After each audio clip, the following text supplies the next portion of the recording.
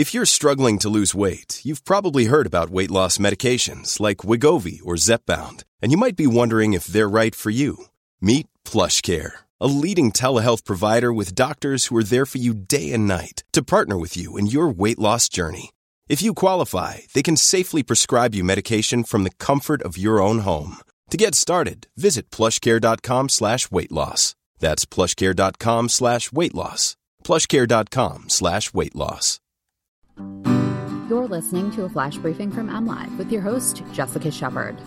This is Michigan News from MLive for Thursday, February 11th, and I'm Jessica Shepard. Nearly 1 million Michigan residents have received a COVID-19 vaccine. Michigan Democrats are calling for the resignation of Senate Majority Leader Mike Shirkey, and artists can apply to create art on a remote Michigan island.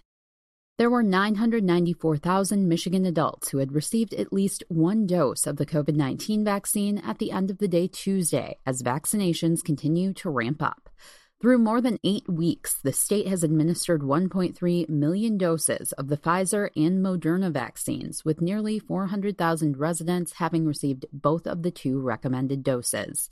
Michigan has averaged 41,000 vaccinations per day over the last week. Governor Gretchen Whitmer said the goal is to administer 50,000 shots or more per day. Dr. Jonay Khaldun, Michigan's chief medical executive, said the supply of doses coming into the state increased 16% last week, but there's still not enough for everyone who is eligible for a shot at this time, and she asked for continued patience. As of Tuesday, Khaldun said all of the more than 2 million doses that have been allocated to Michigan by the federal government have either been administered or are scheduled to be administered. Every resident and staff member of a skilled nursing facility has been offered a first dose, and many have received their second dose, she said. The Michigan Democratic Party is calling for Senate Majority Leader Mike Shirkey to resign. The party called for the Clark Lake Republican to step down after he was seen in a video calling the violent January 6th insurrection at the U.S. Capitol in Washington, D.C., a hoax in a meeting with Hillsdale County Republican Party leaders. In a video shot at Spangler's Family Restaurant in Jonesville, Shirkey falsely claimed supporters of President Donald Trump were not at fault in the storming of the U.S. Capitol building. In a statement issued Tuesday evening by Shirkey's office, he is quoted apologizing for the comments, noting he has, quote, many flaws. Video from a Wednesday Senate session picked up Shirkey on a hot mic telling Lieutenant Governor Garland Gilchrist the events at the U.S. Capitol were very real, but that he doesn't, quote, take back any of the points I was trying to make. Democrats in the Michigan Senate spoke against Shirkey on the floor Wednesday. Senate Minority Leader Jim Ananich said he was more disappointed than surprised by the comments.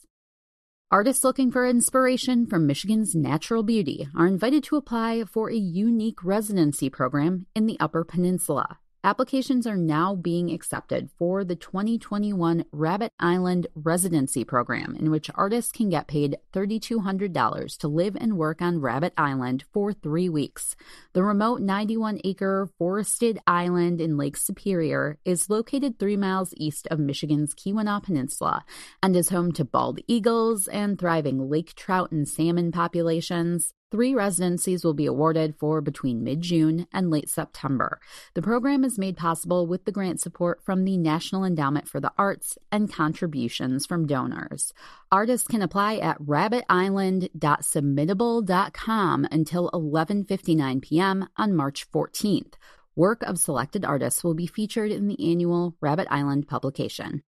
You can always find the latest Michigan news by visiting mlive.com, and make sure to follow us on Facebook and Twitter. Thanks for listening, and have a great day.